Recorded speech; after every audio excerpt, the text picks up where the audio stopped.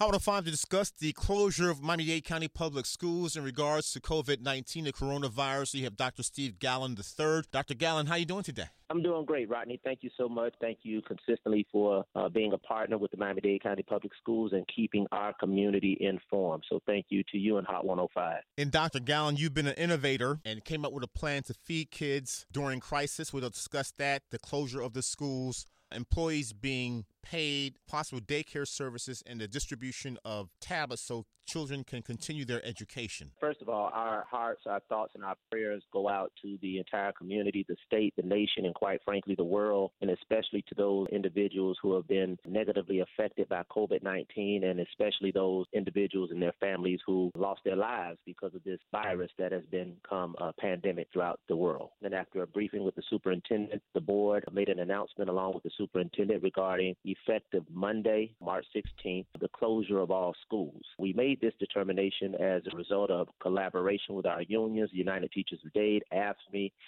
FOP, various stakeholders throughout this community as it relates to the safety and security of our children first, safety and security of our faculty and our staff, to the continuity of education and provision for our families who work. So we know that the Miami-Dade County Public Schools is a major factor in the everyday lives of community members who work, parents who work, families who work. And Dr. Gallen, understand that you have 200,000 tablets to distribute to children so they can continue their education, especially those that may not have a computer at home or access to the internet. Absolutely. We started our device distribution last week. We conducted surveys through parents who indicated their need and interest in getting an automated device. Tens of thousands of those devices were readily available. And based on the survey, we had more than enough tablets to satisfy the needs of parents. So we continued those distribution of devices actually throughout Saturday. So yesterday we were at schools giving out devices so that parents can have an opportunity to continue their children's education online. We also have a challenge in some cases. We have an issue of connectivity. So we're very fortunate that Comcast Xfinity has joined on as a partner starting Monday. Families in need of internet connectivity may obtain service for 60 days free of charge from Comcast.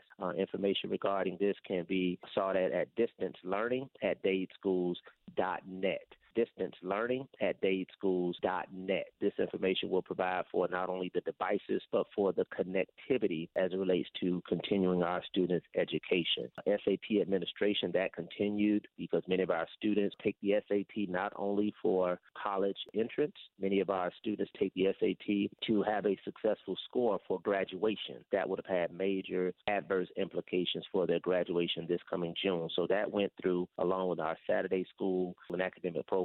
And Dr. Gallen, I know that the Broward County school system is going to provide daycare for students, but you're not going to do that in Miami-Dade County. You're going to provide some type of assistance or care for first-line responders. What we have done, we've identified a significant portion of our students whose families work for the Jackson Health System. Many of the employees we know are going to be working overtime, and we have established a partnership for the provision of child care for employees of Jackson Health System Medical Center. So we're going to have provisions in the north, in the main Jackson, in the city of Miami, and further down south. We understand that the health services in South Florida will be a very, very vital sector for this community, and we've identified Jackson Health System as a partner, and we're going to be making provisions for child care for their employees. We want to stay vigilant. There is a lot of anxiety. We respond to anxiety through planning. There's a lot of uncertainty. We respond to uncertainty through planning. Some apprehension. We respond through planning, and we understand that we're going to have some challenges, and I believe that the way we respond to the challenges that are before this community, before our schools, before our state, before our nation, is through standing in solidarity and standing collaboratively and working together. And I believe history has taught us that we can together overcome this very, very significant period in our time that is in response to COVID-19, and we're very, very proud of the work of the Miami-Dade County Public Schools and proud of our employees, our teachers, our staff members, our principals, our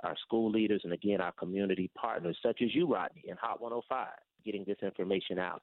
We have a couple of numbers that individuals can call. We have a hotline, 305-995-HELP. And let me transcribe that number. That is 305-995 4357. It will be active from 9 a.m. to 5 p.m. And if there are any questions regarding any of these things, this is a support hotline for teachers, students, and parents, 305-995-HELP. More information can be found on the Miami-Dade County Public Schools website, www.dadeschools.net. Click on the COVID-19 icon. Miami-Dade County Public Schools is the fourth largest school district in the nation, 370,000 students. We are speaking to Dr. Steve Gallen III. He's the vice chair of the Miami-Dade County School Board. We're talking about the distribution of tablets, of the SAT impact, and other services that are available for free. Dr. Gallen, thank you so much. Always a pleasure, Rodney. Thank you, and be safe, and let's be safe and sanitary. Take care.